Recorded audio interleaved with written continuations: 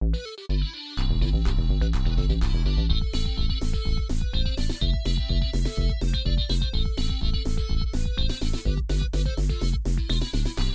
and welcome back to The Good, The Bad and The Backlog, a podcast where each week we run through a game on our backlog and talk about it in each episode.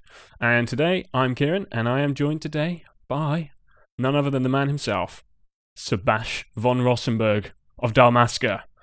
Tell me, should we listen to Ondor's lies? No, don't listen to Ondor's lies. I'm the guy from Dalmasca. You're the guy from Dalmasca. That sounds like a song from the 70s. Have you heard Here's of the guy from Dalmasca coming down to steal your women. Digga digga digga digga digga. He killed the queen, or did he? I don't know, but he put his finger in her. Hey, that's not official. He put his unofficial finger in her. He put his von Rassenberg inside her. I played it like a finger puppet all through the night. Digga digga digga digga doo. Basha von Rassenberg and Hirosaki Sakaguchi. Directed by Hiroyuki Sakaguchi. Well, you know, we've kind of gave away what game we're playing, but before that, we should talk about how our week has been. So how was your week? Oh, all right, let's see. Get to it. Also, I'm not the guy from Dalmasca, I'm Adam, by the way. Yeah, it's true. You didn't pick up on that. My week, I have smashed myself working out at home and my whole body is aching and I've got this pain shooting up the back of my neck into my skull. But it's a good kind of pain. You sure about that? I don't know, because it's making me kind of like half conscious, which is also kind of funny because it's taken away like my inhibitions, so my mouth is just rambling and I'm probably going to say some really fucked up shit later, which is probably going to be hopefully funny. Hopefully. We'll see. Yeah, well if not, I'll edit it out. Oh, good. Take out all the offensive jokes because we can't have anything like that. Yeah, push me in the direction of something offensive and I'll make 1,000 jokes about it and then regret it later. This is a PG 13 podcast. We can't have anything offensive. More asbestos. More asbestos. I don't know. What the fuck? I don't know. See, everything's like scrambled eggs in my brain right now. Well, I mean, asbestos isn't great, so yeah, it could be offensive. It tastes like shit when it's on your scrambled eggs. Yeah, and I just hate when it gets into your lungs and gives you cancer. It's the worst. Yeah, I prefer black pepper and jalapenos. Yeah, nothing like some grated asbestos on your chips. Yeah. Anyway, how was your week? It's been eventful, man. I have moved down to Falmouth from when I was in Bristol, and but just this morning I've gone for a run, and I went for a run into the sea and ran back. It was great. It was just like super refreshing. How did you run on the sea? Well, I didn't run on the sea, man. I ran to the sea. And then I put my Jesus sea man. Fuck's sake. Then I put my Jesus clothes on and I walked on the water. Actually, I ran on the water because it's better cardio. That's what Jesus would do. Does it basically look like snowshoes, but like little surfboards? No, it's like Birkenstocks. I don't know what a Birkenstock is, but it sounds like something a lesbian would wear. Yep, it's the lesbian sandals. Yep. I think I've heard that reference in The Simpsons where it's like for sure a lesbian thing. It's associated with lesbians, but admittedly they look pretty comfortable. Okay. Well, I'm gonna have to Google this Birkenstock thing so I can see what it looks like. Getting a live reaction on the episode, folks. Oh shit, they're the grandpa sandals. Grandpa sandals, but also yeah, probably damn comfortable. It's like Crocs. They were a piss take and everyone hated them, but now people seem to love them. And amongst the climbing fraternity, Crocs are super popular. That is so weird. It is weird. I don't have a pair, I must admit, but I'm not against totally getting them. I guess I like to just go bare feet. Yeah, no, these Birkenstocks, they look like what hippies would wear and shit. Like for sure, who hang out at hippie things and hug trees and stuff. Yeah, and they wear tie dye. Yeah, they're the worst, but also they look pretty comfortable. And if I had a pair, I would wear them probably. I wouldn't wear anything because that like shows off my toes because I have freaky finger toes and I'm not about like, showing them off. Fair enough. I don't really care about my feet. I care. They're alright. They do the job. I can write with my toes because they look like fingers. Man, that's a talent. I can hold a pencil. Wow. That's impressive. It looks like a 2-year-old writing their name, but I can still write. Well, there's a talent, so if you're ever in a Yeah. pickle and you can't use a pen with your hands for some reason, there That's you go. why no one can forge my signatures, because I do my signature with my toes. So every time I need to sign for a package or I need to sign something at the bank, I just have to take my shoe off and I grab it with my foot and just write it. Yeah. My signature. The delivery man's just like, what the fuck am I seeing? Well, anyway, that's enough about feet. And my finger toes can forever. go other places too. I don't want to know where they want to go, honestly. Finger painting. But anyway, away from our trials and tribulations of the week and feet, what have we been playing this week? We have been playing Final Fantasy XII, the Zodiac Age, or just Final Fantasy XII.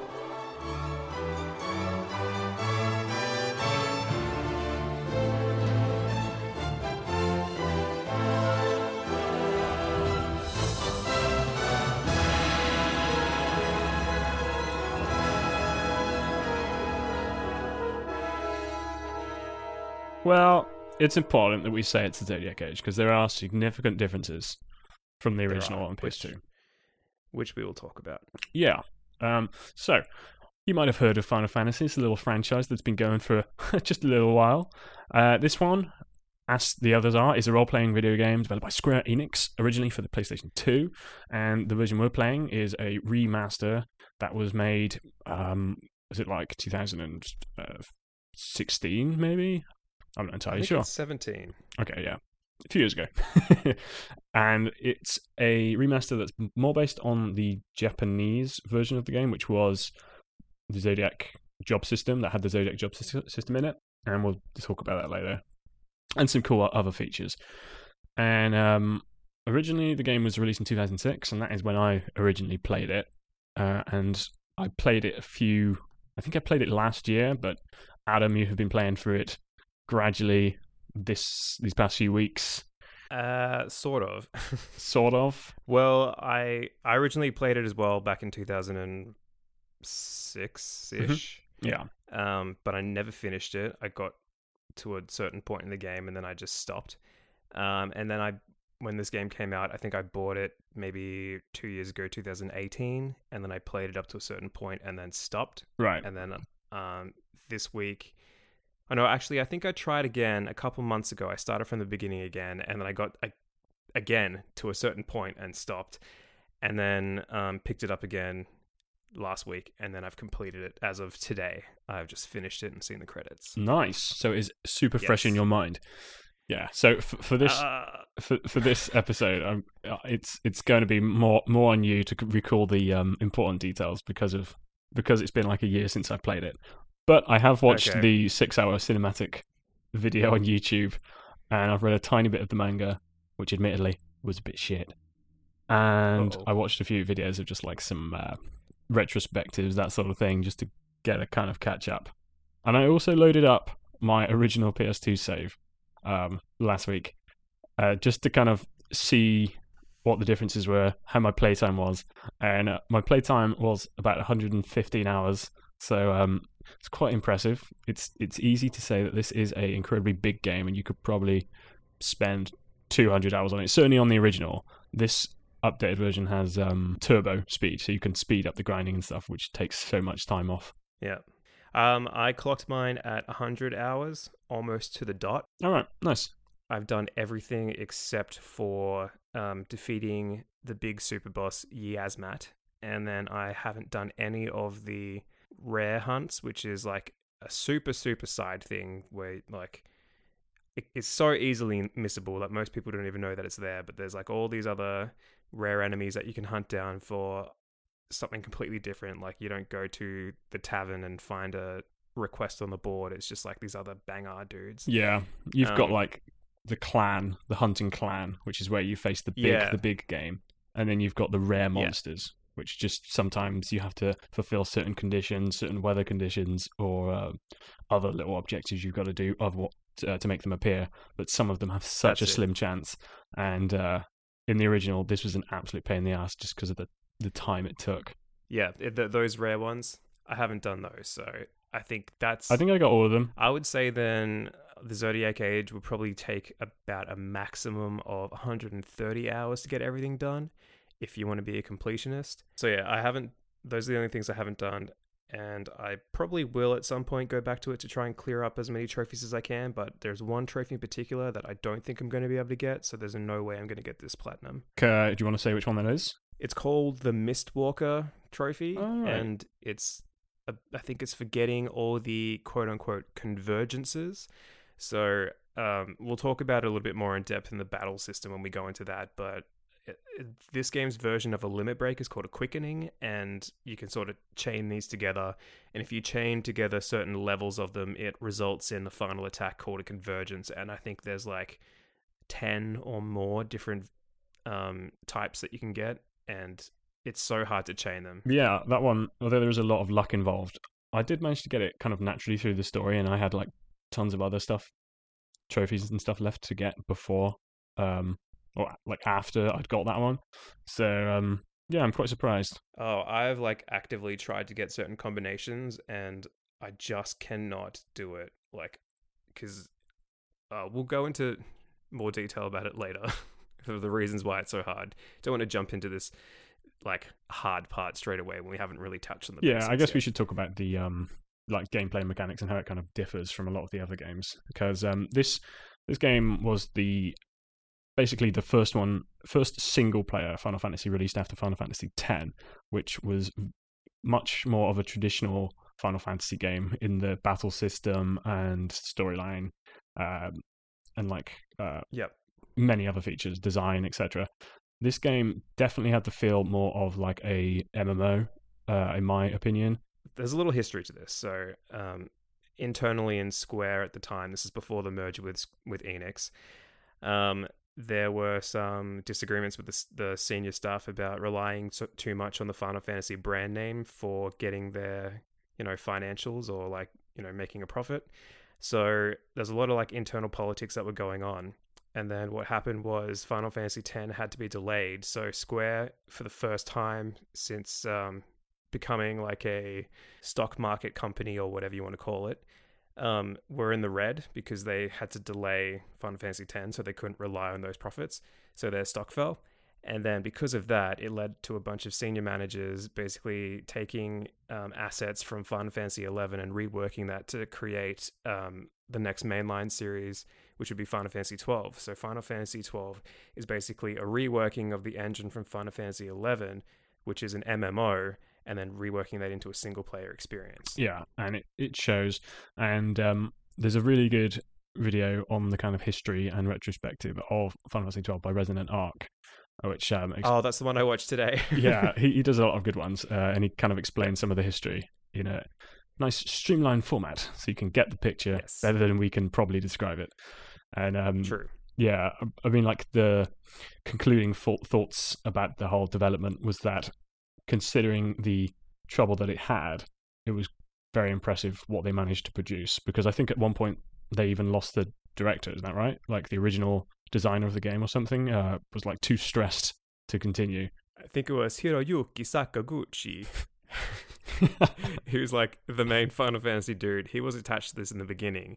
And then they had another dude that was attached to it as well. So they were like both attached to it.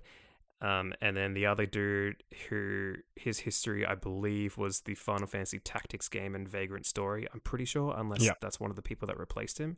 Anyway, so those were the two originals. Then Hiroyuki Sakaguchi ended up leaving Square Enix and then forming Mistwalker Studios, who later went on to develop Lost Odyssey, which is a very, very good RPG on the Xbox 360. And then the dude who was remaining, he was working on this for about half the time it was in development. And then he ended up leaving because the whole thing was stressing him out so much that I think it was like he said some medical issues or his health was deteriorating. So he had to quit the project. And then they replaced him with two other people who like co-directed the game. Yeah. So in the Resonant Arc video, he kind of points out that like you might find that the story or the writing goes a little bit astray, maybe like halfway through the game, and that might be an indication of when Sakaguchi had to leave. Yeah. So I guess like gameplay wise and battle system and stuff, this has got a lot of different features to many other games. And in fact, in this version, you can either put it on active time battle or wait system, which is interesting. I never tried the active one. This is essentially like what? Wait, hang on a second. You never tried the active one? Oh no, you're right. I definitely did. Okay. Yeah, because it's like, wait a second, how the hell did you manage to do that? Because that would like drive me crazy. That would literally, especially if you had it on turbo, you'd have to stop like every half a second to click attack. Yeah. See, I didn't even know that there was a wait option. I just went with the active option. But even when I found out that there was a wait option, there was no way I was going to use it because it would just be too manual. And one of my complaints for this is that it takes away control from the player in a lot of different aspects, and that's what I don't like about it. But the other option of having the wait control where you're forced to make too many manual choices with this kind of system would be a fucking nightmare. So there's no way I was going to do that. Yeah, you're right. Yeah, it's been a long time since I've played. My memory's fuzzy. That's all right. And I guess the biggest feature of the combat system is the gambit system, which it's going to be a pain in the ass to describe this. It's kind of like you can assign moves and abilities to your character in order of priority. So when I played this the very first time, I hated it as a kid. And now that I'm playing it again as an adult, after I've worked in an office job where I've needed to use Microsoft Excel, it is a lot like it's a lot like writing a formula for an Excel spreadsheet, where it's like it gives you the choice. Like, they're very basic commands. So it's like, if your enemy is a flying monster, then use this ability. So or if it's like, if ally HP is below 20%, then cast Cura or something like that. Yeah. So you have like all these, I think there's 20 slots maximum that you can use. So the top one is the highest priority, the bottom one is the lowest priority. So you wouldn't put an attack enemy in the highest priority, because then it would force that character to attack the nearest enemy or whatever selection that you've picked over all the other ones, because the other ones might be situational things like spells. So if you want to cure, like cast Cure to heal yourself from damage, you want those ones on the top. So if your HP drops below 20%, your character will cast Cure. And then further down, it's like whatever, if you get poisoned, then you use an antidote. If you get stoner on you, stoner. You get a stoner on then you. Then you use the item to get rid of petrification or whatever. And then at the bottom, you would have your attack command. So your character will default to auto attacking if the other situational gambits aren't met. But if they are met later in the battle, then you would immediately stop attacking to cast the spell. So yeah. I think it could be a very, very tactical game. And if you like menus and pausing combat system to change gambits, like you'll be doing this a lot during some boss battles, which have different phases, and you might have to switch out gear, switch out gambits, that sort of thing. You'll enjoy it. It does get a little bit frustrating doing that at times, but when you're just kind of roaming around some of the open worlds where there's just like little creatures, you often don't have to really like customize your gambits specifically to each monster, so it's not that bad.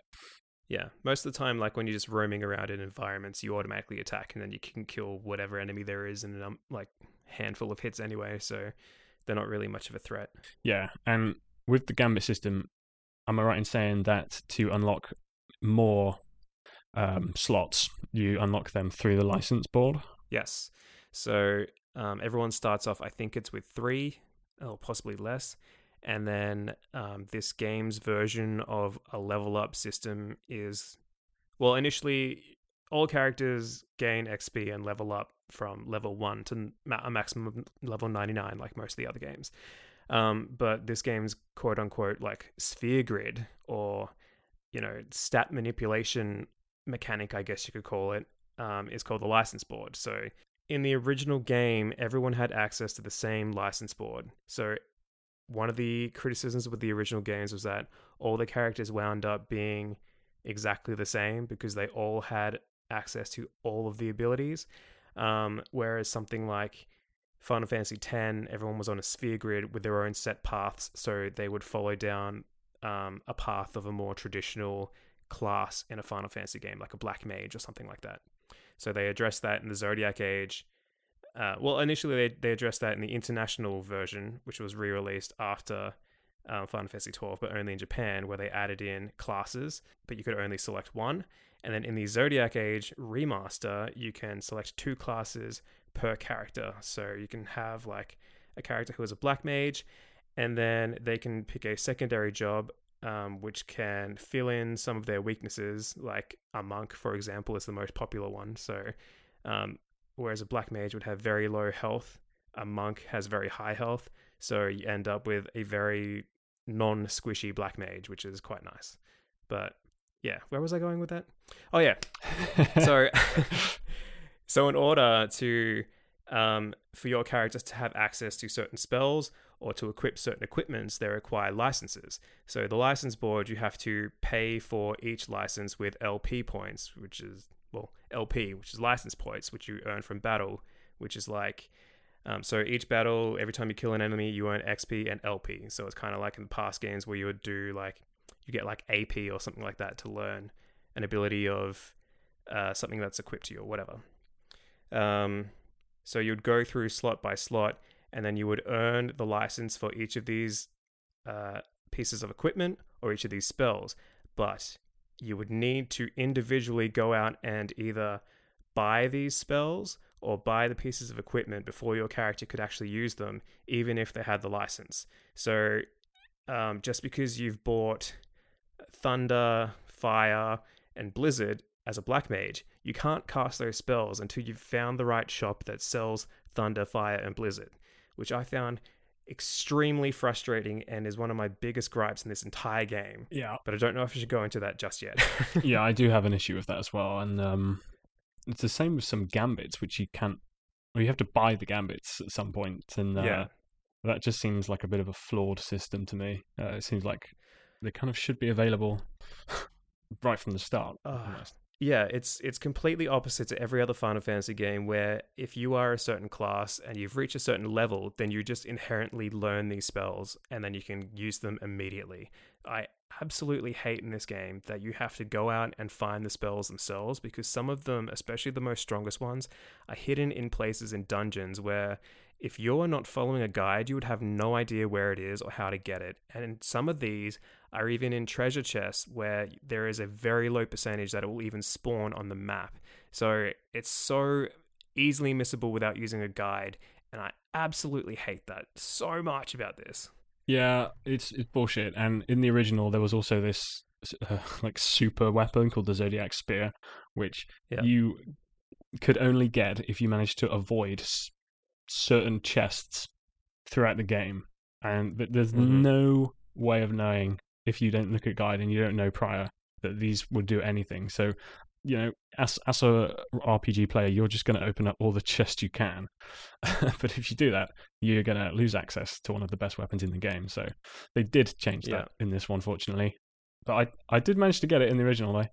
I actually got it in Zodiac Age as well, but it took me about 2 or 3 hours of endlessly walking in and out of one particular zone to have it spawn in a treasure chest.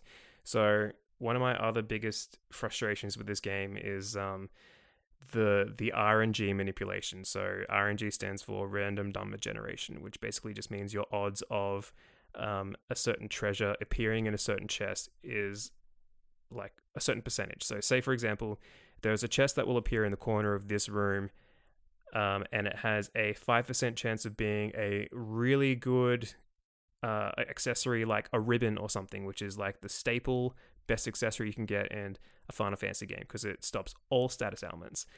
But it has a 95% chance of being a piece of junk. So you have only a 5% chance out of each time you open that of it being something useful. But add on to that there's only a 1% chance that the chest will even spawn in this room if you walk out and come back in.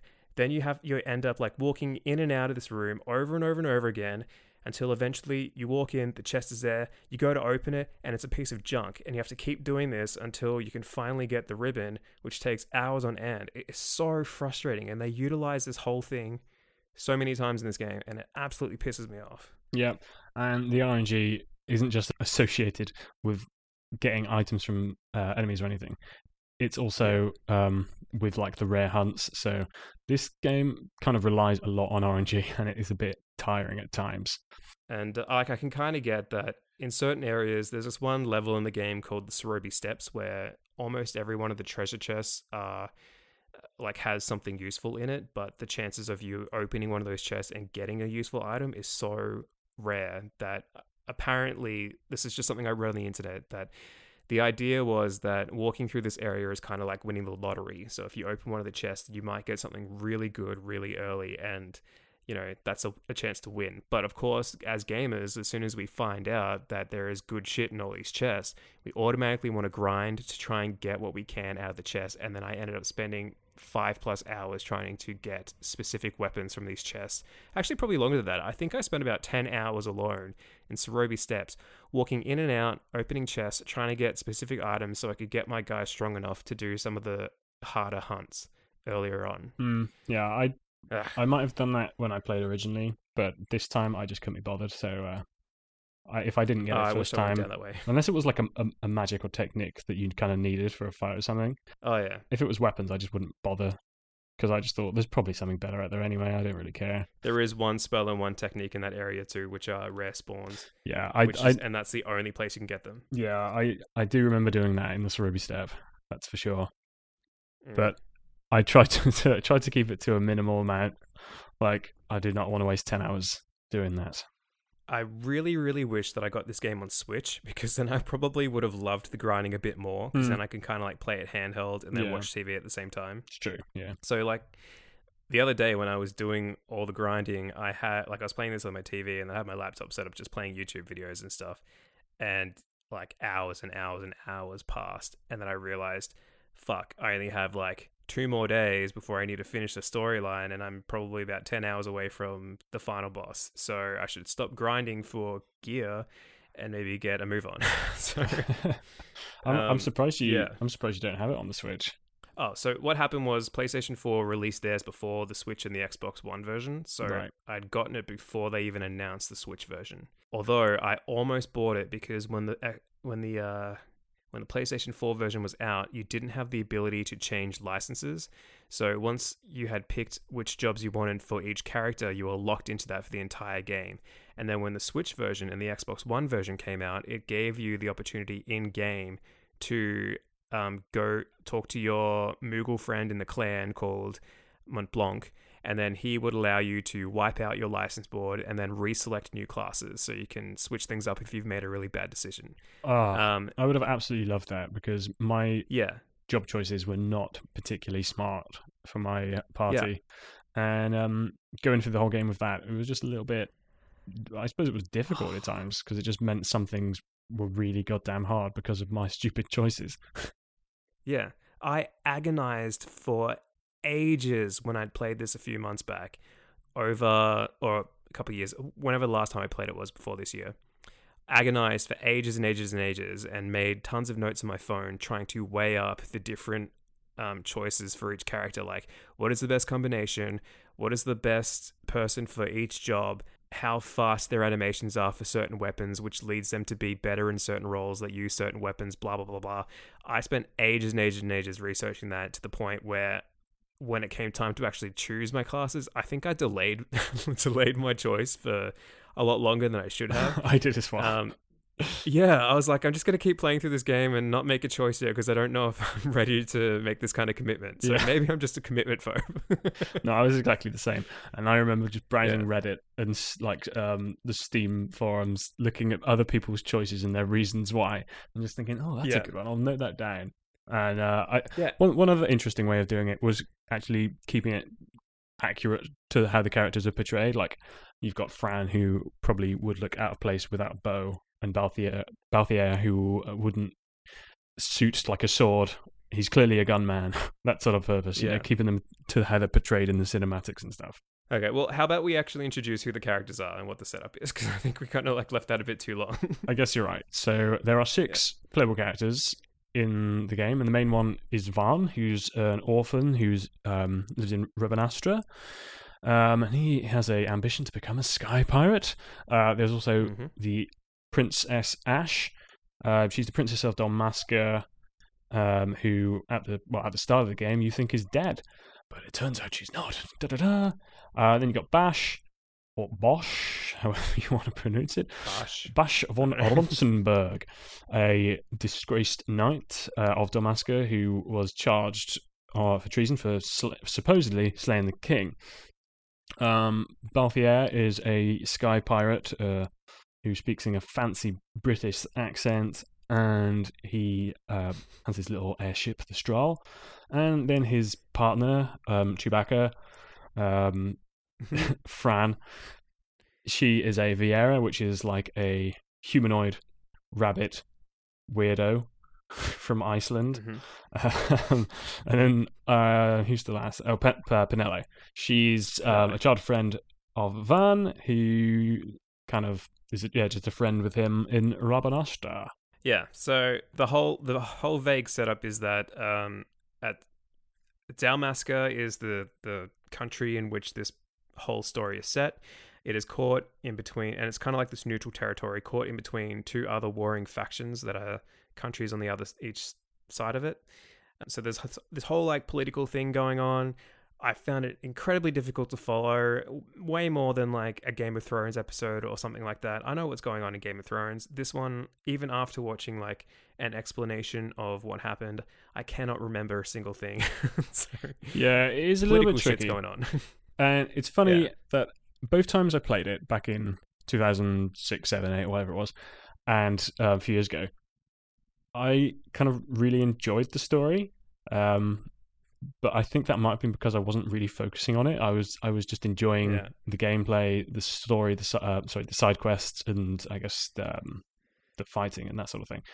Whereas when I watched the full 6-hour cinematics, I know what you mean. The story, even then, when you watch it with nothing but the story, it is quite kind of vague, hard to follow, and although I enjoyed it and I think I understood the majority, there are lots of words and names that are picked up and you kind of don't really follow too well. I mean, it isn't like Final Fantasy XIII bad, where you need to like fully revise and look at the data log to understand what a Lucia or a Fal'Cie is and all this bollocks.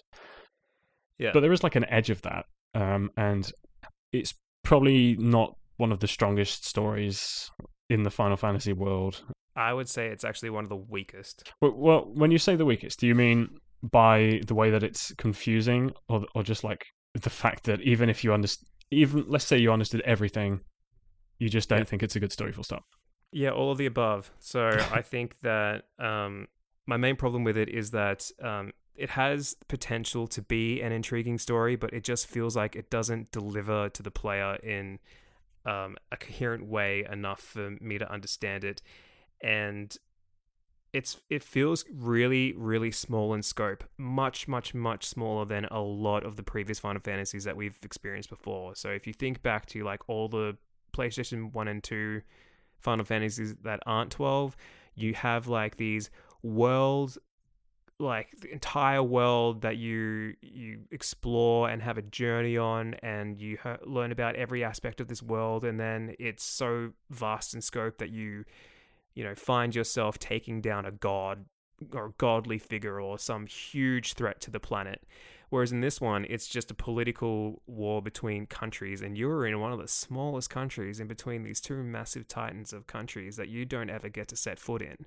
So, and as like from a scope point of view, it seems a lot smaller, and it seems like the stakes are also a lot smaller. So like, for me personally, I don't give a shit if Dalmasca is invaded and then conquered. I mean, what does Dalmasca mean to me? Nothing. But for previous Final Fantasy games, I care if the entire planet is destroyed, because there are characters on that planet that I care about and I don't want them to die. This one, I don't feel attached to any of the characters in particular, because I don't feel like they have a chance to grow, and they don't really interact with each other enough to have any personal development between themselves in the story. Yeah, it's a fair comment. Because Yeah. it's true. Like, when I think of Final Fantasy X, for instance, just the one before this, Yeah. you have you start off with like a journey to get somewhere, much like this, but then there's often like huge twists, huge revelations, and some massive impacting events that can like be emotional, evocative, and Yes. very interesting. This game does seem like it's just one big journey to get somewhere, to get a stone, to kind of stop a war or something. But like, I know what you mean about saying, well, why should I care about Princess Ash of Dalmasca? Like, is it really that bad that Nobradia wants to rule over blah blah blah? You don't really know, and you don't know anything about Rosaria as well. That's like the other kingdom, which is fighting Nobradia or fighting for Dalmasca, and I don't think you ever see any of them. I could be wrong about that. I don't think so either. I mean, I literally just spent 100 hours in this game, and I can't remember that side of the equation whatsoever. Like, all I remember is the Empire and Dalmasca, and that's literally it. Yeah, but you're right. It's like the scope, it seems smaller and less big. Less like, it doesn't matter so much. Hard. Less hard. It's true, because like Yeah. Final Fantasy IX, literally the worlds collide and everyone dies. But Love 9. 9 is fantastic. I love 8, 9, and 10. But 12, the story is a little bit weaker. And yet, even though I say that, I still really like it. And I still like the characters, even though there isn't so much development. I think it's more... Is it fair to say it's more mature or just more serious? It is more bland. Look, it's harder to follow, and the themes, I suppose, like the whole political atmosphere seems a lot more mature, but I would actually argue that it's not more mature than 10, 9, 8, or 7. Like, those cover a much broader span of mature themes. I take 7 out of it, because 7 is just so childish. Is it though? I mean, there are some dark themes, but the writing, the childish nature of the whole thing, it's not. Maybe this is... I kind of disagree with you. Like, right, I'm not the biggest fan of 7, but I would say stuff like the slaughter of Nibelheim and maybe it's just the way it's Genova. portrayed on the PS1 makes it seem kind of childish. Yeah. There are definitely some dark events. Yeah, I get it. I totally get it, and that's my biggest issue with going back to Final Fantasy VII is that it looks so polygonal and I find it really difficult, blocky. Yeah, I could never connect with that game, but that's a whole other story that we're going to get into at some other point. Yep. But story-wise, like, it covers a lot darker themes and aspects to it than 12 does. Like, it covers like poverty in the slums of Midgar and like shit and stuff. Like bad shit. This one, you're just like following these people, and Penelo and Varn, who are supposed to be these street orphans that orphaned after the war, you don't really get any sort of introspection from them about what it's like to be an orphan or how hard their lives have been because of being an orphan, and all these sort of like really interesting aspects of the characters. And this applies to all the characters. The interesting aspects that define them as a character are never explored to a degree that would allow you to connect with that character. So I think, for example, Balthier is probably the one that has the most character quote-unquote growth, because he has a connection to the antagonists, and he sort of he's the character that has the charm. There's probably like none of the other characters have the degree of charm that Balthier has, but the problem is they don't really explore this relationship between him and his father at all. Yeah. Vague spoilers that'll come towards the end. Like, that's a really interesting dynamic that in a previous Final Fantasy game, you would have flashbacks, you would have some sort of like more dialogue. I think they attribute like maybe 3 lines of dialogue to it in this game, but they would explore that relationship, and they just don't do that here. Oops, hit my mic. Yeah, I wonder if like the original director who had to leave had any plans to kind of add more characterization and development to the characters in the game, or if that was just another thing that got kind of just put on the backboard and never managed to make it into the main game because of all the problems that the development had. But it is a shame, because like Balthier is definitely very interesting And it would have been cool to explore the relationship to his father and the history. Yeah. He just like it's disappointing to me that they could have been so much more. Like all of them have the potential to be so much more, and they just don't really deliver on that. And that's sort of where my anger and disappointment with this game comes from, is just from the storytelling aspect, which is admittedly the thing I appreciate most about RPGs, and probably the reason why it's taken me 3 attempts to get through this game, and in the middle I've given up every single time. Yeah, it's fair enough. I think a lot of people feel the same way as you. And I mean, it starts off well, if you ask me. Like the intro scene I agree. with Rex and Bash, or not Bash, is super intriguing. I think maybe they just don't add enough of these cool moments to keep you enthused to keep on playing. Yes. Because once you've seen that, you don't really get any more emotional moments to keep you engaged in the story until you reach like Arcadia, and that even then it's not as impactful, and it takes a goddamn long time to get to Arcadia. It's just one long road trip, really. So yeah, I understand completely what you're saying, and I don't disagree, but I also don't hate it. I quite like the political moments. I quite like that there isn't the same sort of typical romance that you might find in other Final Fantasies. And I like that they're trying political things. I think it's probably harder to do in a way that keeps people interested. And yeah, it probably hasn't worked entirely as they wanted. But I think the other features of the game are strong enough to make this worth playing. Look, I mean, I don't hate it either, but here's my perspective. And so this is apparently the 4th game in the world of Ivalice, which is this setting. So Ivalice is the world that is inhabited by Viera, which are the rabbit people, Bangar, which are the lizard people, Moogles, and I think the other one's called Seek, which kind of look like these pig people.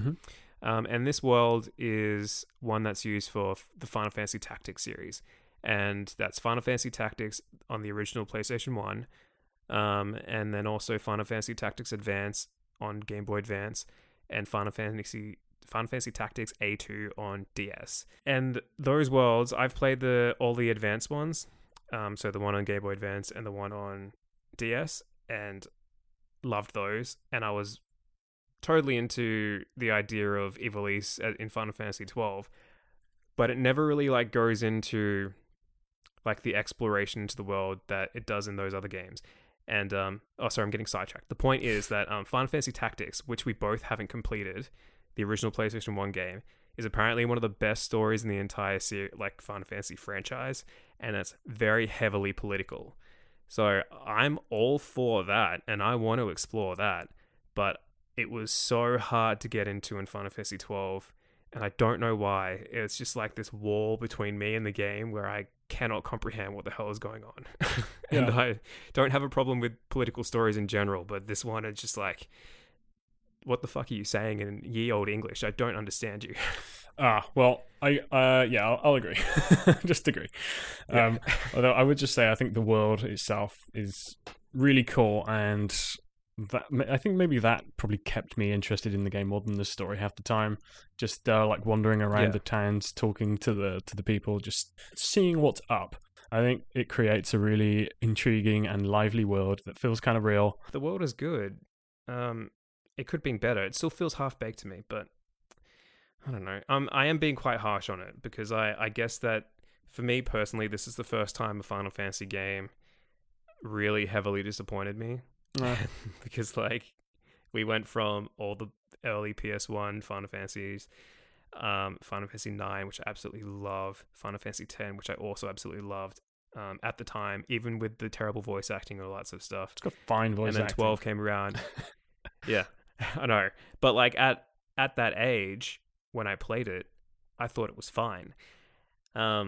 And then 12 came around, and I was so hyped, so excited. I was such a big Final Fantasy nerd. This one came around, and I was absolutely fucking bored. I enjoyed it a lot more when I first played it. When I came back to it last year, It was a bit of a slog towards the end, so that was strange. I don't know why. Maybe I had just burnt myself out when I played it originally, and going back to it's like, oh, I got to do this again. I don't know. Where did you sort of give up? Because every time I gave up, it was near the Golmore jungle. Oh no, I never give up. I gave up on some of the hunts, but I always finish the main story.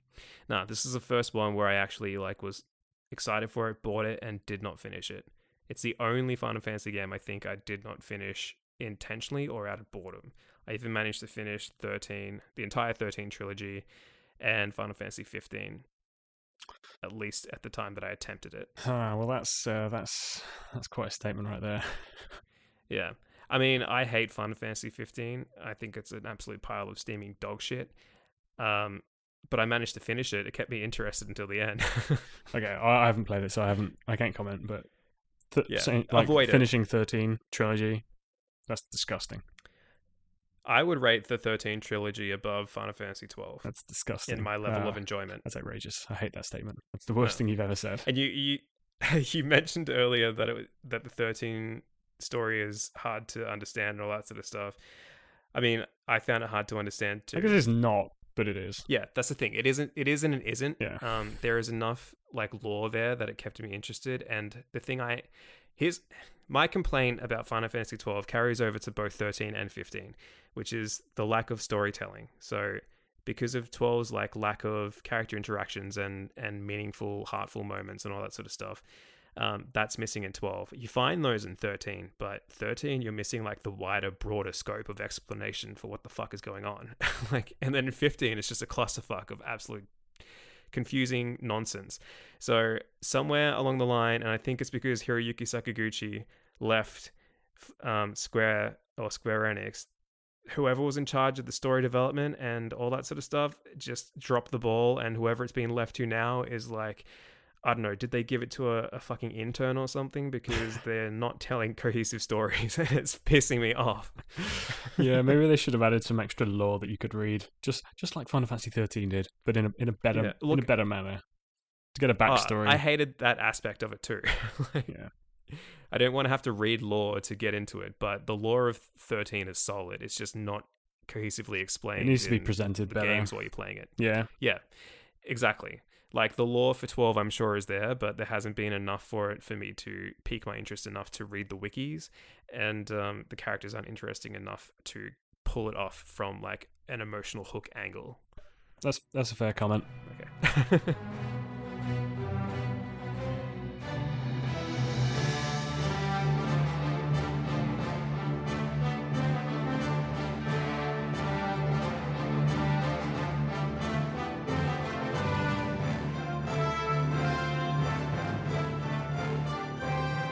I'm gonna go on to one of the things that I think is fantastic in this game.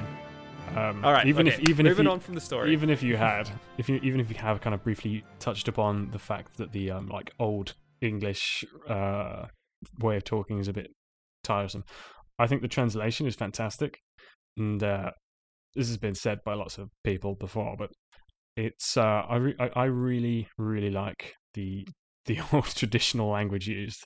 I think it works and fits the kind of style of the world and the towns perfectly. How do you feel about that? Look, I hate the way they talk, but I can acknowledge and appreciate that the translation team did a bang-up job, because they didn't just translate it from Japanese to English. They really had a good fucking go at this, and then they have made it completely consistent throughout. They've picked this style of speaking. They're obviously very well-read, excellent vocabulary type of people to be able to translate all this stuff into this style of talking. I don't like this style of talking, but the fact that they've managed to do it consistently through the entire game, my hat is off to them. Good job. You did great. I just don't like it. I many times during this game, I would hear words that I'd never heard in my life. Yeah, that's always a turn of phrase that I'm all right, that's fucking weird. Clever, but I don't like that you just said it that way. It makes me feel smart playing it. No, it doesn't make me... Well, it makes me feel dumb playing it, because even though I understand what they're saying, like until they come up to those fucking made up words. Yeah. Like the yacht and the okja bokja Yes. and all that bullshit. We can't get to the lighthouse because of the yacht. Yeah, all that made up shit that is like tropey, sort of like high fantasy made up words that are confusing as fuck and hard to pronounce. That stuff.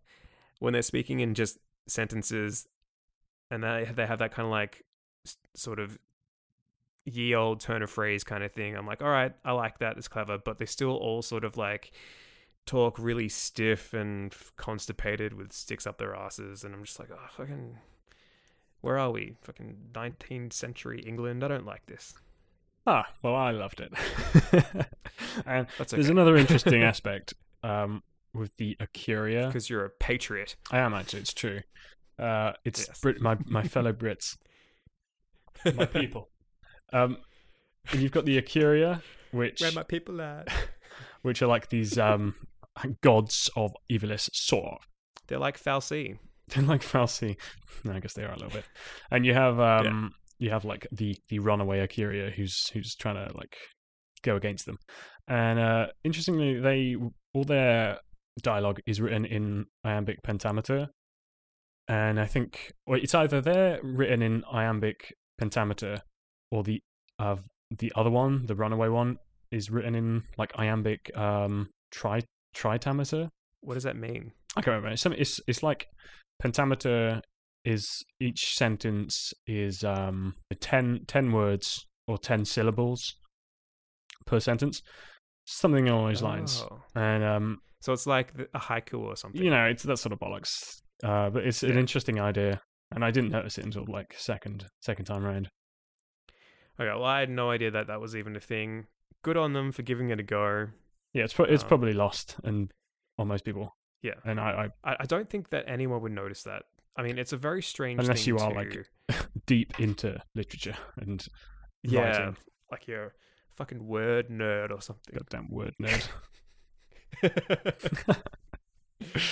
The Acuria were interesting. So they're like the spirits or gods or higher beings that overlook. There is some lore to be found about these, and although I'm probably going to be totally wrong, it's something along the lines of they were like one of the original beings of Evilis, and they kind of ascended to these sort of spiritual half ethereal beings, and they kind of, their goal in their life is to keep peace and order, but also they almost want to run things. Like they want to have the deciding factor in the way that humans decide their life and stuff, and that's why this plot is heavily influenced by the Acuria, because they're trying to guide the party's direction, trying to get them to do this certain thing with a certain stone, and then the runaway, the bad, or the escapee Acuria is like, no, do this other thing. So it's kind of going against God's wishes, sort of thing.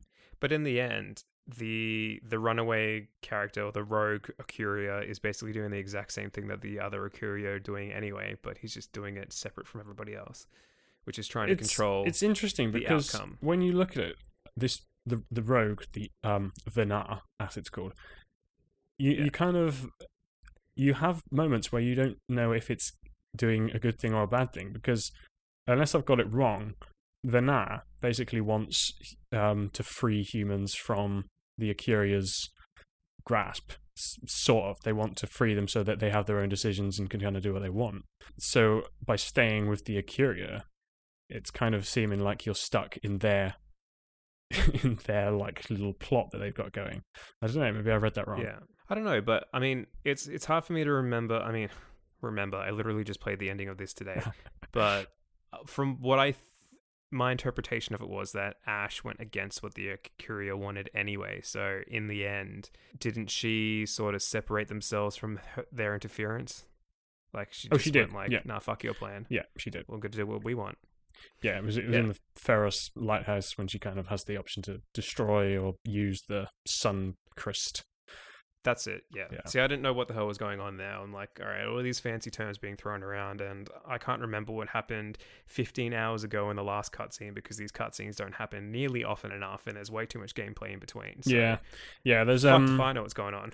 There's a whole lot of stones in this game, because nethicite is kind of like the super powerful energy stone in this game, and there are a lot of them. You've got like the Sun Crystal, the Midnight Shard, the Dawn Shard, all these things, and some of them are like deifacted nethicite, manufactured nethicite. I'm sure there's another type of nethicite.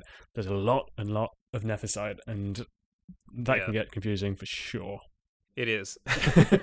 And even like during the end, you kind of understand that these stones form the power used to energize the last dungeon sort of thing, and I'm very confused about how that works. Yeah. Look, I don't know either. All I knew is that the guide told me that you needed this amount of black stones to put into this pedestal to get the thing to go. And I'm like, all right, fine, let's go. Yeah, this is the sort of fantastical nonsense that I don't particularly care how it works. There's like a lot of random bullshit that happens in previous Final Fantasies, and I appreciate it because it's a fantasy world, and stuff like this can happen, and I don't need to understand the inner workings of it to enjoy it. I guess. I don't know. Like I said on the stream, it just reminds me of like those old women who are really into crystals and shit, and they're like, "Ooh, this amethyst will help you with bad dreams," or "Take this quartz and put it under your pillow, and the one you love will take a shit on your face in your sleep," or some bullshit. And like, it just reminds me of that. Yeah, nonsense. That is quite hilarious. That never really crossed my mind. I thought of it more as like there's like a limited supply of uranium on Ivalice to generate to power your nuclear reactors, and it's like certain people can wield these stones. It's however you're going to take it, I guess. It's not the most intriguing thing. I thought of it more like, oh, hold this nethicite to your testicles and meditate, and then you will see the face of your one true love. Yeah. Fucking chain email bullshit. Yeah. Oh, there's another feature. Like if you carry a stone, I think some of them through the Ocuria can kind of get a vision to appear in front of you. So like throughout the game, Ash, the princess, sees visions or like a ghostly form of her dead husband Rustler, who dies during the start of the game, and that's like another way the Ocuria are kind of trying to guide them to follow their own desire. So that was something I didn't realize at all until I read the lore like after. Yeah, and Vinar, the rogue Ocuria, can possess people who are holding pieces of the manufactured nethicite. Yeah, and this manufactured nethicite can kind of turn humans into Hulks and super beings, like some of the judge characters who turn into freaking monsters. Yeah, the judges, by the way, are very prevalent in all of the previous Ivalice storylines in other games. All right, like Final Fantasy Advance, the judges are integral to the way that battles are run, because every single battle that you have in civilized, not society, but like if you're in a section of the world which is overseen by the Empire or whatever it's called, a judge will automatically appear every time you have a battle with another clan, and then they will tell you what the rules of each battle are. So it's like, the rule is, in this battle, you can't use black magic or something like that. So we're going off track, but in Final Fantasy Tactics Advance, if your character would use black magic against the opposing clans in the battle, then the judge would appear on their chocobo and then issue like a yellow card or a red card.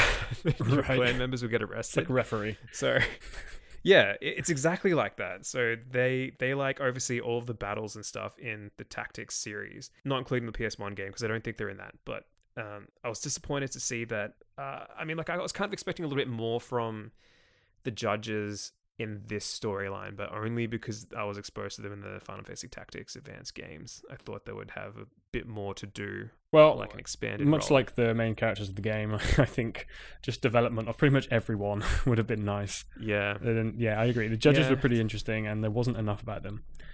Well, there was like a lot of Yeah. Judge Gabranth, but then there were a whole ton of other ones you see, and you see in a few cutscenes, but otherwise they just vanish. Like there was I'm gonna forget her name. Is it like Drask or something? There's this one female judge, The lady one. Yeah. She was pretty I interesting. don't know her name. But yeah, you only see in like 2 cutscenes, I think. I mean, I kept on thinking while I was playing this, I just wish that there was like an anime or something, or some sort of like CGI TV series on this, because I want to see like Game of Thrones style, what's going on in the background, like, because these judges are kind of like, in a way, Knights of the Round Table type of figures. Yeah. So they were interesting, but you just did not spend enough time with them to understand the functioning, like the way that these kingdoms function, in order to understand the political dynamics. Yeah, you don't really have a clue what a judge is, and just Yeah. to follow the fact that people consider this to be like a Star Wars ripoff, they do just feel like Sith Lords. Yeah. I don't really get the Star Wars thing. Like, I get that Balthier is kind of like Han Solo, and Fran is like Chewbacca, but I don't really get the rest of the characters. There's a whole It doesn't fit for me. There's a whole massive kind of discussion theories on it online. Just go on Reddit. There's tons. People will be like, Okay. every kind of story hole is like, this is just like this part in Star Wars that happened when the Senate dissolved and blah blah blah blah blah. It's tiring. I don't see the point in even comparing it. They're different. They're super different. I prefer. Yeah, I would find it insulting to have this Final Fantasy compared to Star Wars nowadays. Wait, because you think Star Wars is better? No, I think Star Wars is bad. Oh, okay, good. Good. I mean, original trilogy aside, which I liked as a kid, and I can see the value in them. Prequel trilogy and Disney trilogy are trash. Okay, well, So if only 1/3 of Star Wars is good, then the whole is bad. As a whole, it's bad. I pretty much enjoy every Star Wars I've seen, but I like 12 more than Star Wars. I mean, I do too. We've agreed on something. But I think Star Wars is bad. Yeah, I mean, look, I don't hate 12. I have my own personal sort of top 5 for Final Fantasy games. 12 is definitely not in there. I would place it mid to bottom rank ish. You know what? I wasn't just gonna go into my ranking. I just had a thought. Like, I'd almost prefer it if this game wasn't actually a Final Fantasy game. If they just called it something completely different, like Yeah. a separate sort of Evilus series, like Vagrant Story 2. Yeah. But Oh, I was literally going to say that. Vagrant Story 2. yeah. But They should have done because that. I think in many aspects it is just too far from a Final Fantasy, and that's perhaps why it might have got like negative reception, because you would go in expecting like some super like flamboyant villain like Sephiroth, Kuja, Kefka, blah blah blah. In this one you've got Vayne, who you don't really know is the villain, or I guess you do, it's pretty obvious, but he isn't in it that much at all, unlike say Seymour from Final Fantasy X, who kind of appears like 100 times and you have to fight him in various forms. In this you meet him once and then you kill him. There are a couple of cutscenes with Vayne. The problem with Vayne, though, is that he had the potential to be an interesting villain, because he's not like after world domination. He's just trying to conquer Dalmasca because it's in the way of his fight with the other superpower. What's it called? Something starting with R? Oh, Rosaria. Rosaria. Yeah, he's fighting a war with Rosaria, and Dalmasca's in the way, so he has to conquer Dalmasca. So it would be interesting for a villain to not really be a villain, but he's just like what he's doing is a means to an end for a different goal. So that would have been an interesting character to explore, but obviously you don't really get to explore him too much because the story doesn't really go into any details. Yeah. Again, you could just be repeating ourselves. Like, if only they give a little bit more to him. I do like that he isn't as ridiculous. Like, I want to destroy the world. His ambitions are almost realistic. Like, you can imagine a person being like this. Just like power hungry, but not to the like desire of destroying the whole world and killing everyone, like your Kefkas out there. So in that sense, I like him as a villain. I like his modus operandi, that sort of thing. I agree. I mean, I don't dislike him. He's just a very normal person trying to conquer a country to get back to his war with that country that you just told me, and I've already forgotten the name of. Rosaria. And of course, there's his little brother or little sister, Larsa. Did you just assume his or her gender? So I said, I don't want to assume. He does have like hair that looks like my sister when she was a very small child, though. I'll be honest, I absolutely hated Larsa at first. And I grew to quite like his character, actually. I was expecting him to be just one of those, like, the typical TV tropes of the annoying child who just kind of makes things unpleasant and everyone kind of hates him. But this one I thought is pretty good. Yeah, I thought he was more interesting than the main cast of characters. So every time he's with the party... Yeah. Because when he's with the party, there's something going on in the story, and there's a dynamic between him and the people he's talking to. So that's when interesting shit is actually going on, and I just wanted more of that. So, it's not hard to outshine the rest of the cast. It's true. All right, well, give me your rank then, because and where does Final Fantasy XII sort of fit into the grand scope of just the mainline numbers? By the way, we don't want to go into side stories. Admittedly, my experience of Final Fantasy is quite limited. Like, I never finished 7. I haven't played 5, 4, or 2, and I think I finished 1. I played like a few hours of 3. Again, I've probably played like half of 7. 8 and 9, 10, 12, and 14 are more or less the only ones that I can really give much of a thought. What about 13? You finished 13 and 13 too, I actually forgot that one, but I've played 13, 13 too. What comes after 12? 14. So I guess... Wait, did you play 14 as in the MMO? Yeah, I have played the 4 Realm Reborn thing. I haven't played since.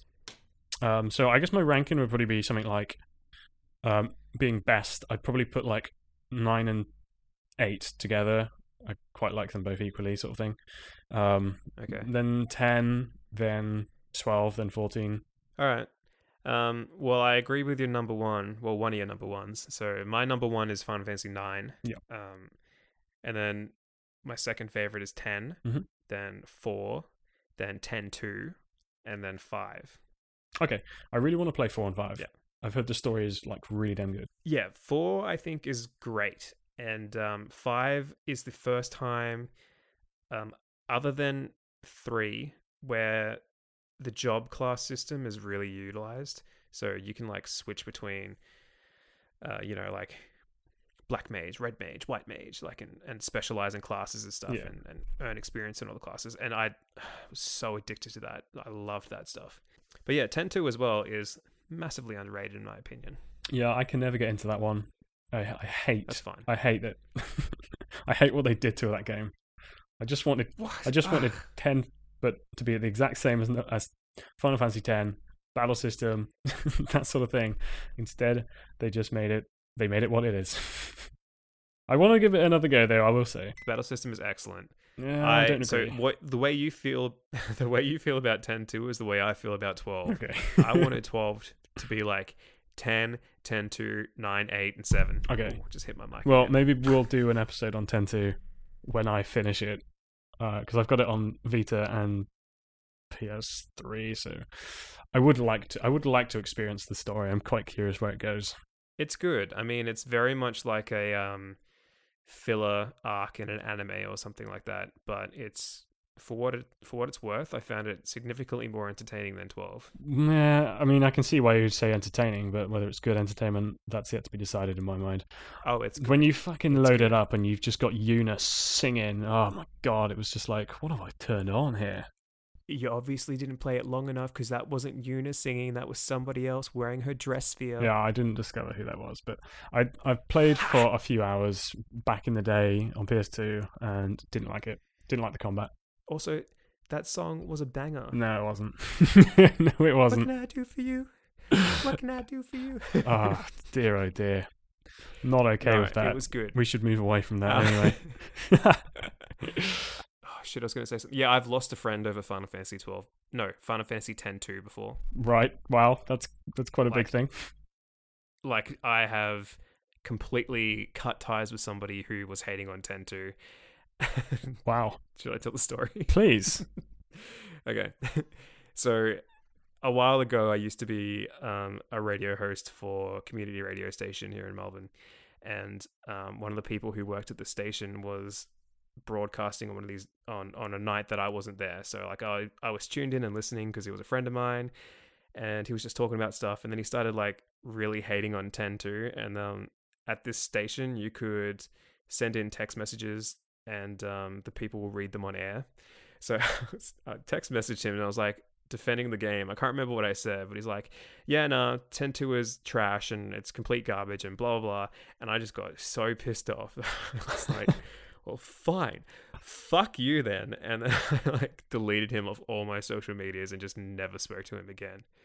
Because he was shitting on 10-2 on public radio and I couldn't defend it. Wow. Well, admittedly, I haven't said yet. I was going to wait until the end of the episode, but I'm actually thinking this is the last episode because I can't be like in a podcast with someone who doesn't like Final Fantasy XII. So this is the end. I never said I didn't like it. I'm deleting you on everything. No, please. I don't have any friends left. Fine. I've been scoping out new co-hosts anyway. No, that's fine. You can keep your opinions. I accept them. Fine. I can appreciate that you like this game. I'm just the utter disappointment I have for it is overwhelming to me. So all right, let's try and focus on something positive again. And if you don't like this thing, well, I would just be lost for words because are you going to lobotomize me? Maybe. All right, bring it on. The music in this game, absolutely fantastic. Get out. I don't want that sigh here.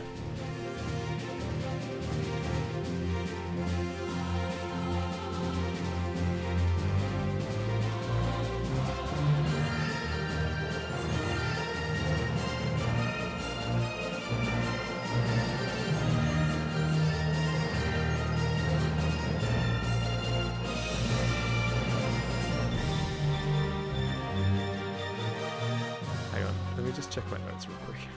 I played for 100 hours and I cannot repeat a single tune or melody from any of the songs back to you. Off the top of my head, I can repeat a dozen tunes from the earlier games. The music in this game is not memorable to me. That does not mean that it's not good. It just means that it's not memorable. Dude, I can picture like you're wrong. Give me one of the songs. Melody right now. I can't remember what that is, but it's in my head. And then you've got okay, I think that's remaster. You've got the Fun Coast one, which is damn cool. It's one of the like best Final Fantasy game songs of all time. Not forgetting the final boss theme. I can't remember what it's called. Battle for Freedom, I think. That one is like easily up there, being one of the best Final Fantasy final bosses soundtracks. I didn't even notice it. Well, maybe what needs to be said about the soundtrack is it's very orchestral and kind of it would almost fit in like a John Williams soundtrack to like a film, you know, or like there are certain scenes like in the opening cinematic which sounds just like it would fit in like Disney's Fantasia, that sort of thing. It's very orchestral, yeah. And whereas like you got Nobuo Uematsu, who's very melodic, and there's a lot of variety in Uematsu's work, is no doubt. This is Hitoshi Sakimoto, who also did. I'm not sure he did all of the Tactics games, but he certainly did some of them. And there is a lot of melody there, and to my mind, a lot of it is really memorable. Okay. So I guess. Yeah, it's always going to be subjective, this thing. But to say like the music's bad or doesn't fit or whatever, I know you haven't said that, but I think if you do think that, you're wrong. It's fighting words. I do not think the music is bad. It is certainly very orchestral and it is certainly music. and there are sounds coming out, and they make you feel things. But if for me, it's not like a memorable Final Fantasy soundtrack. To me, Final Fantasy is like Beatrix's theme from Final Fantasy IX, or Cooch's theme in Final Fantasy IX. Yes. See, iconic, fucking iconic. It is iconic. You're right, but I also think if you listen to like the Dalmasca Esther stand, that one is absolutely fucking awesome, and the Nalbadia Fortress Town, that one is so good. Oh man, awesome stuff. I mean, but I just bear in mind, don't know what to tell you. I just didn't like it that much. I know, but I'm just it was there. I'm just particularly passionate about this soundtrack. I think it's amazing. So okay, I'm not condemning you for hating it or not. Sorry, I don't not know enjoying it or not noticing it. Maybe it might have something to do with the fact that I had to spend so much time in each of the areas that I tuned the music out completely. Maybe, but I would say listen to the Battle for Freedom because like it has such a good build up, and then that build up is just concluded in such a cool way that it's just like Italian chef kiss. Did you just finish the boss super quick? Oh, you know why? The song didn't get time to develop. Because I did that too. I literally like one shot Vayne. Yeah, I was like level 90. I swung my sword at him like 4 times and he died, so I didn't really get a chance to hear the music. Well, you know what? If I'm editing this one, I will just chuck the epic part of that in, and everyone can appreciate it because it is so damn good.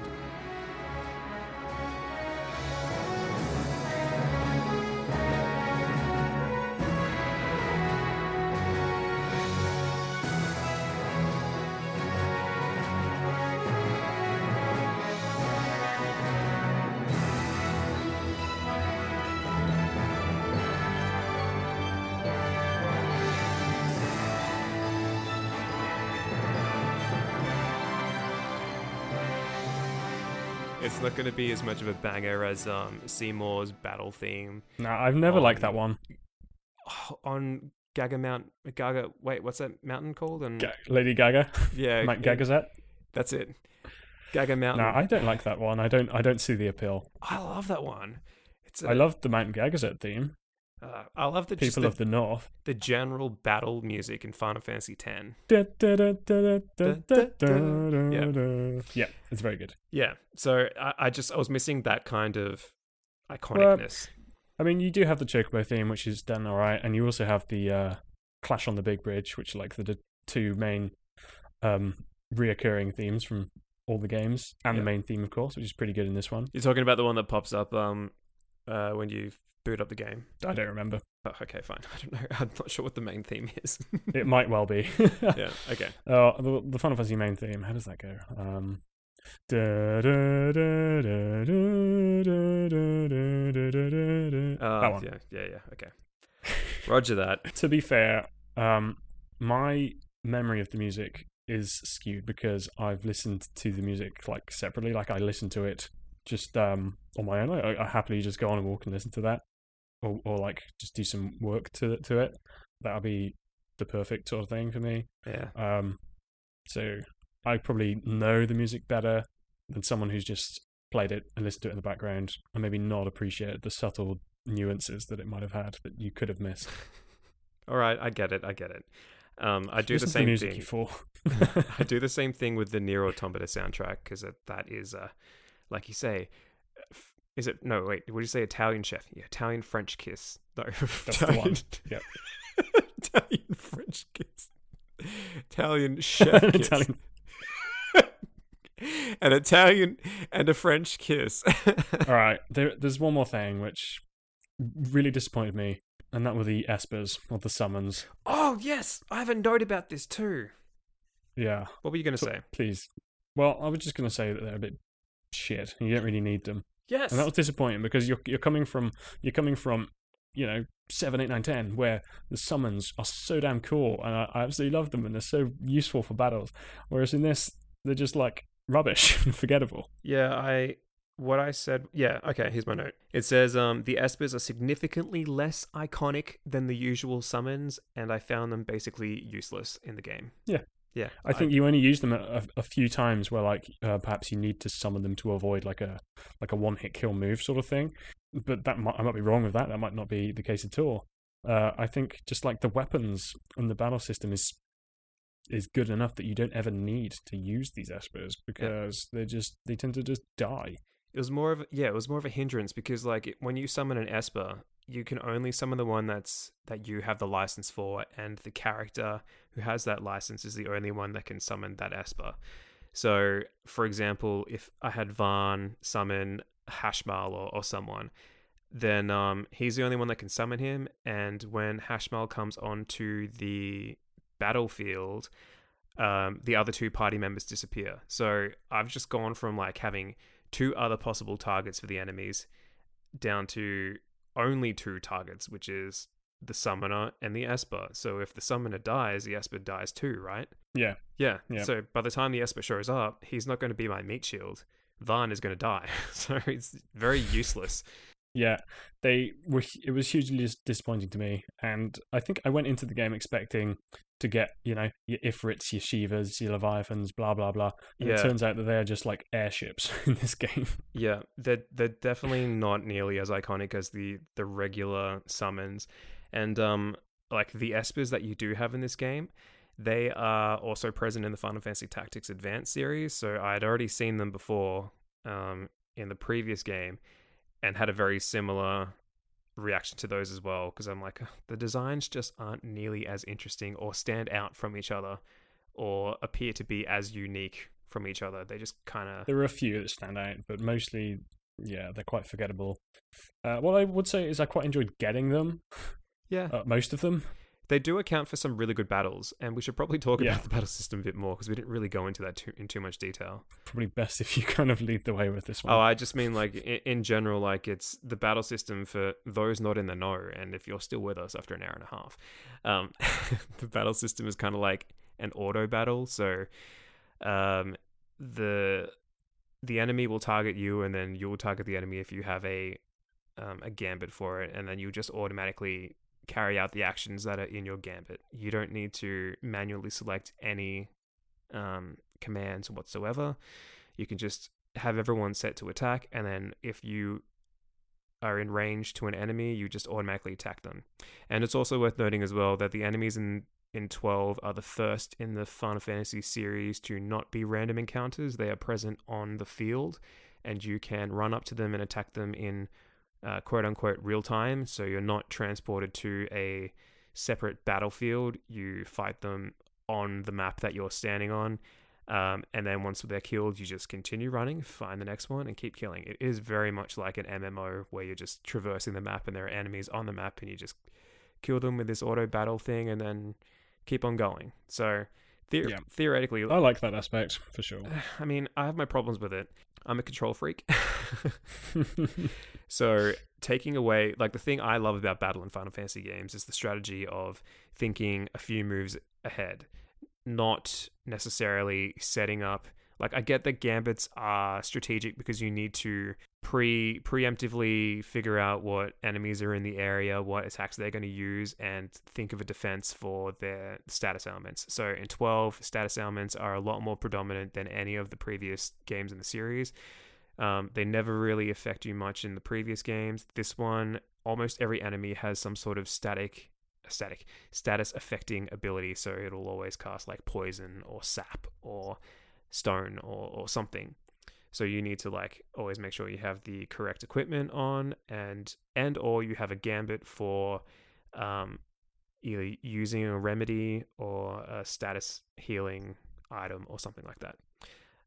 So there's strategy in that aspect, but I prefer the strategy of the turn-based battles, or even like the tactics strategy turn-based battles, where you are at like, it's more of like a chess game, I suppose, where that's more appealing to me. Is each character, you're selecting an action and you're predicting your enemy's action and reacting to that enemy's action, whereas in this one you're just kind of running through and auto killing everything.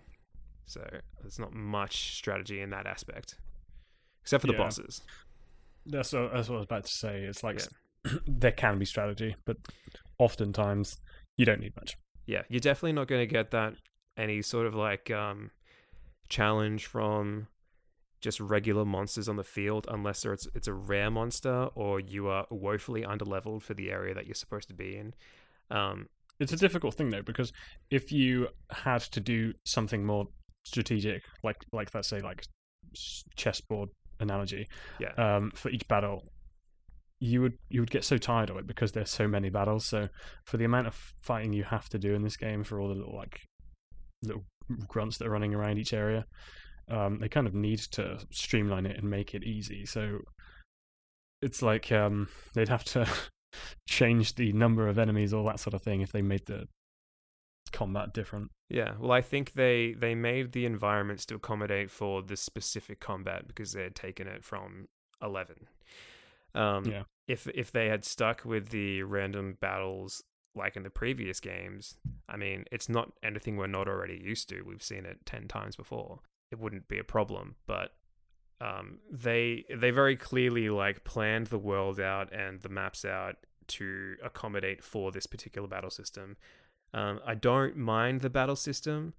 I just don't find it nearly as interactive or strategic as the previous battle systems.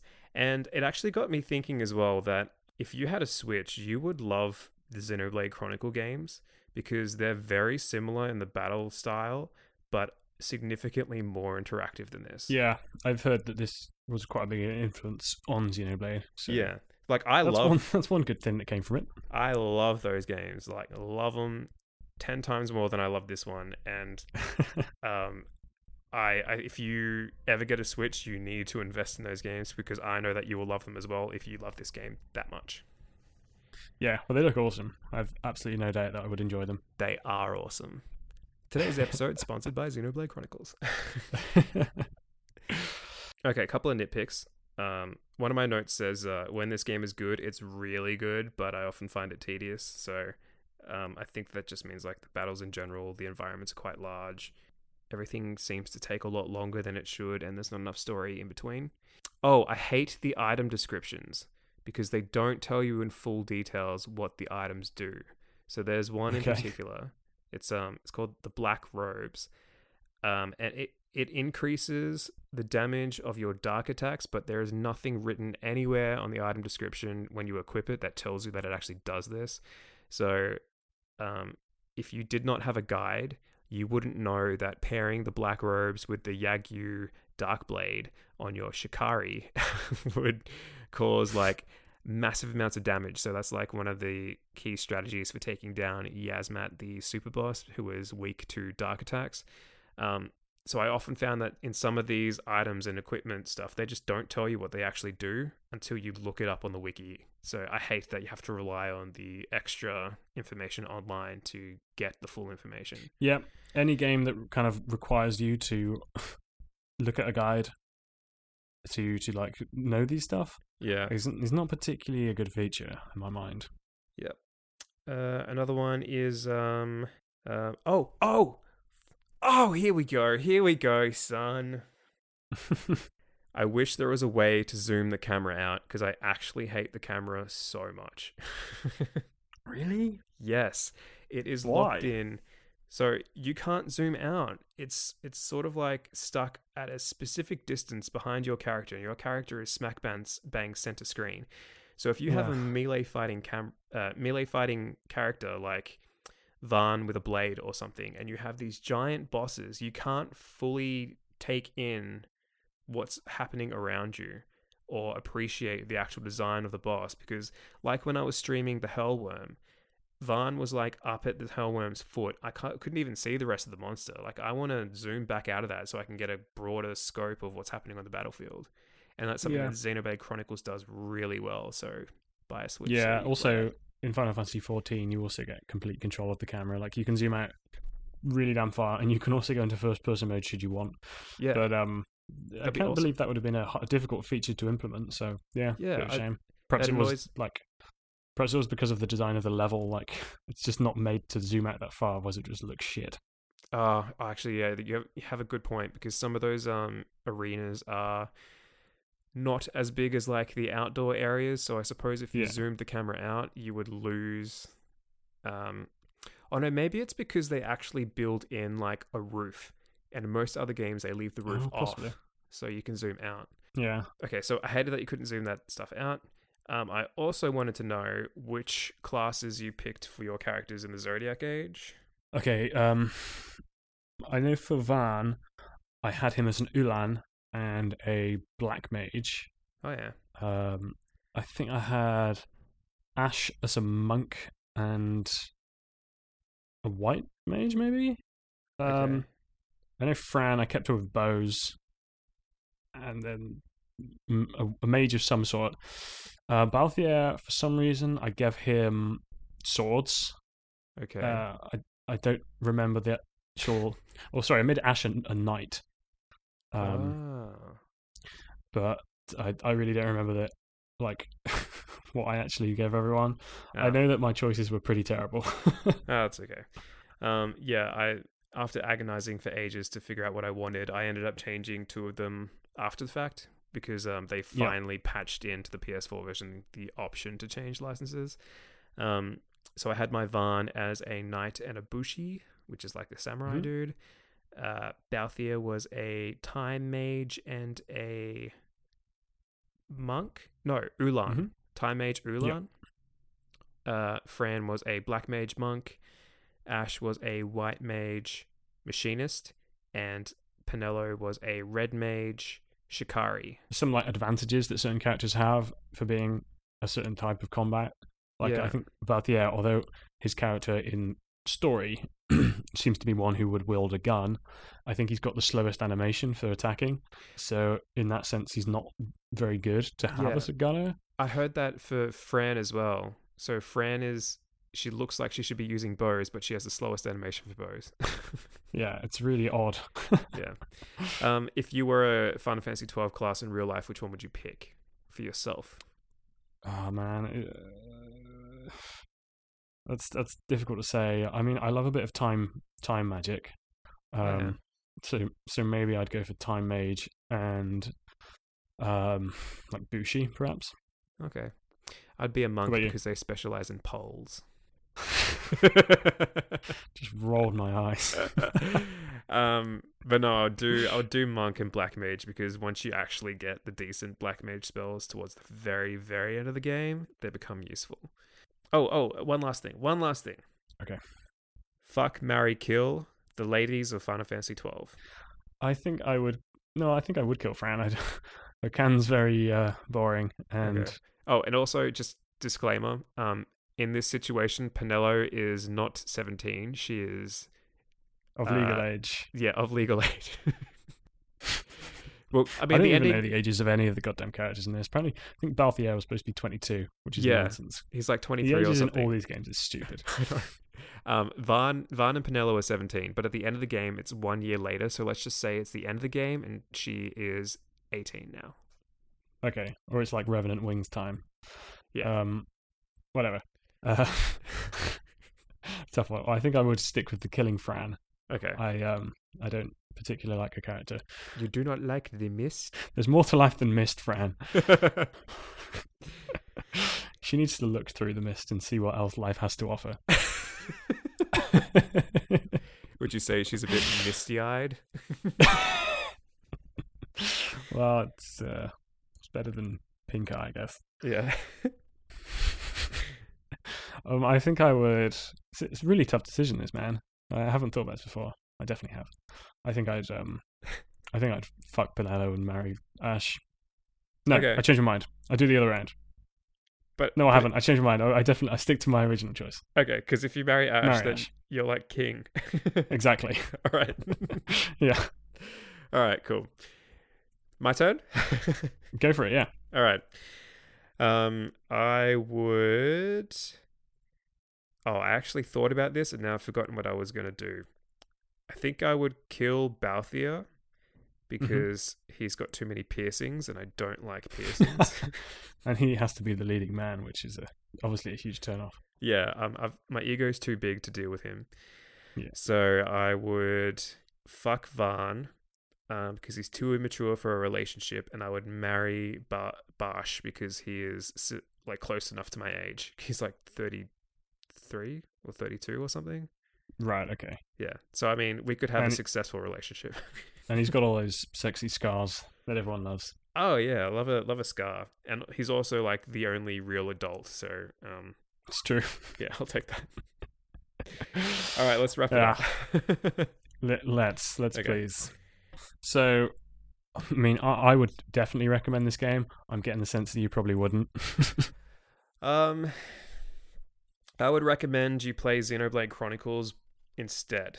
But Okay.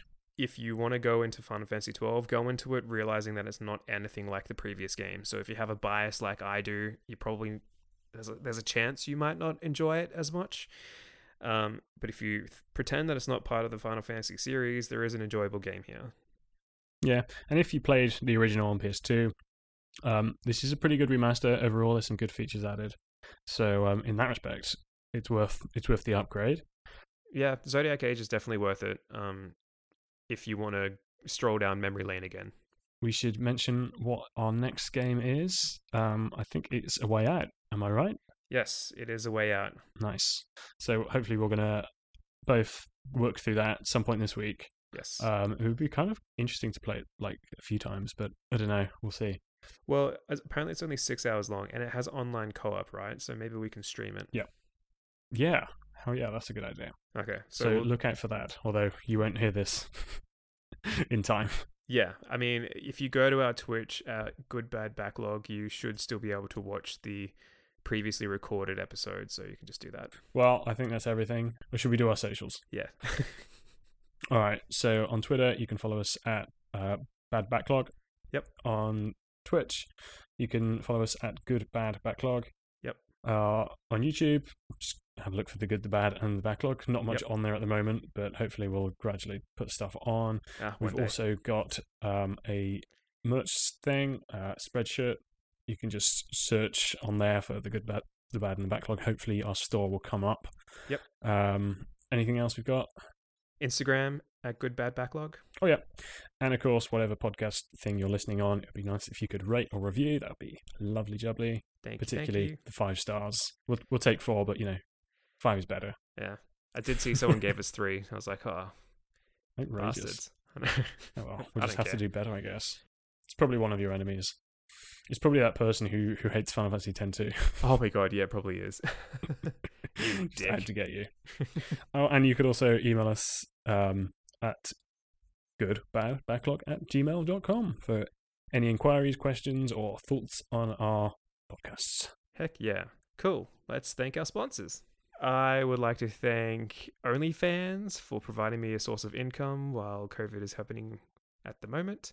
So please also subscribe to my OnlyFans. It is $999 a month to see pictures of me in my underwear. Nice. Okay, and I would like to thank Tinder for sponsoring me and giving me that free premium membership, so I can see how many people have liked me, and I can see no one. So it's real sad. Sad times. You'll Thanks get there for one day. All right. Thanks for joining us. Thanks for listening. Goodbye.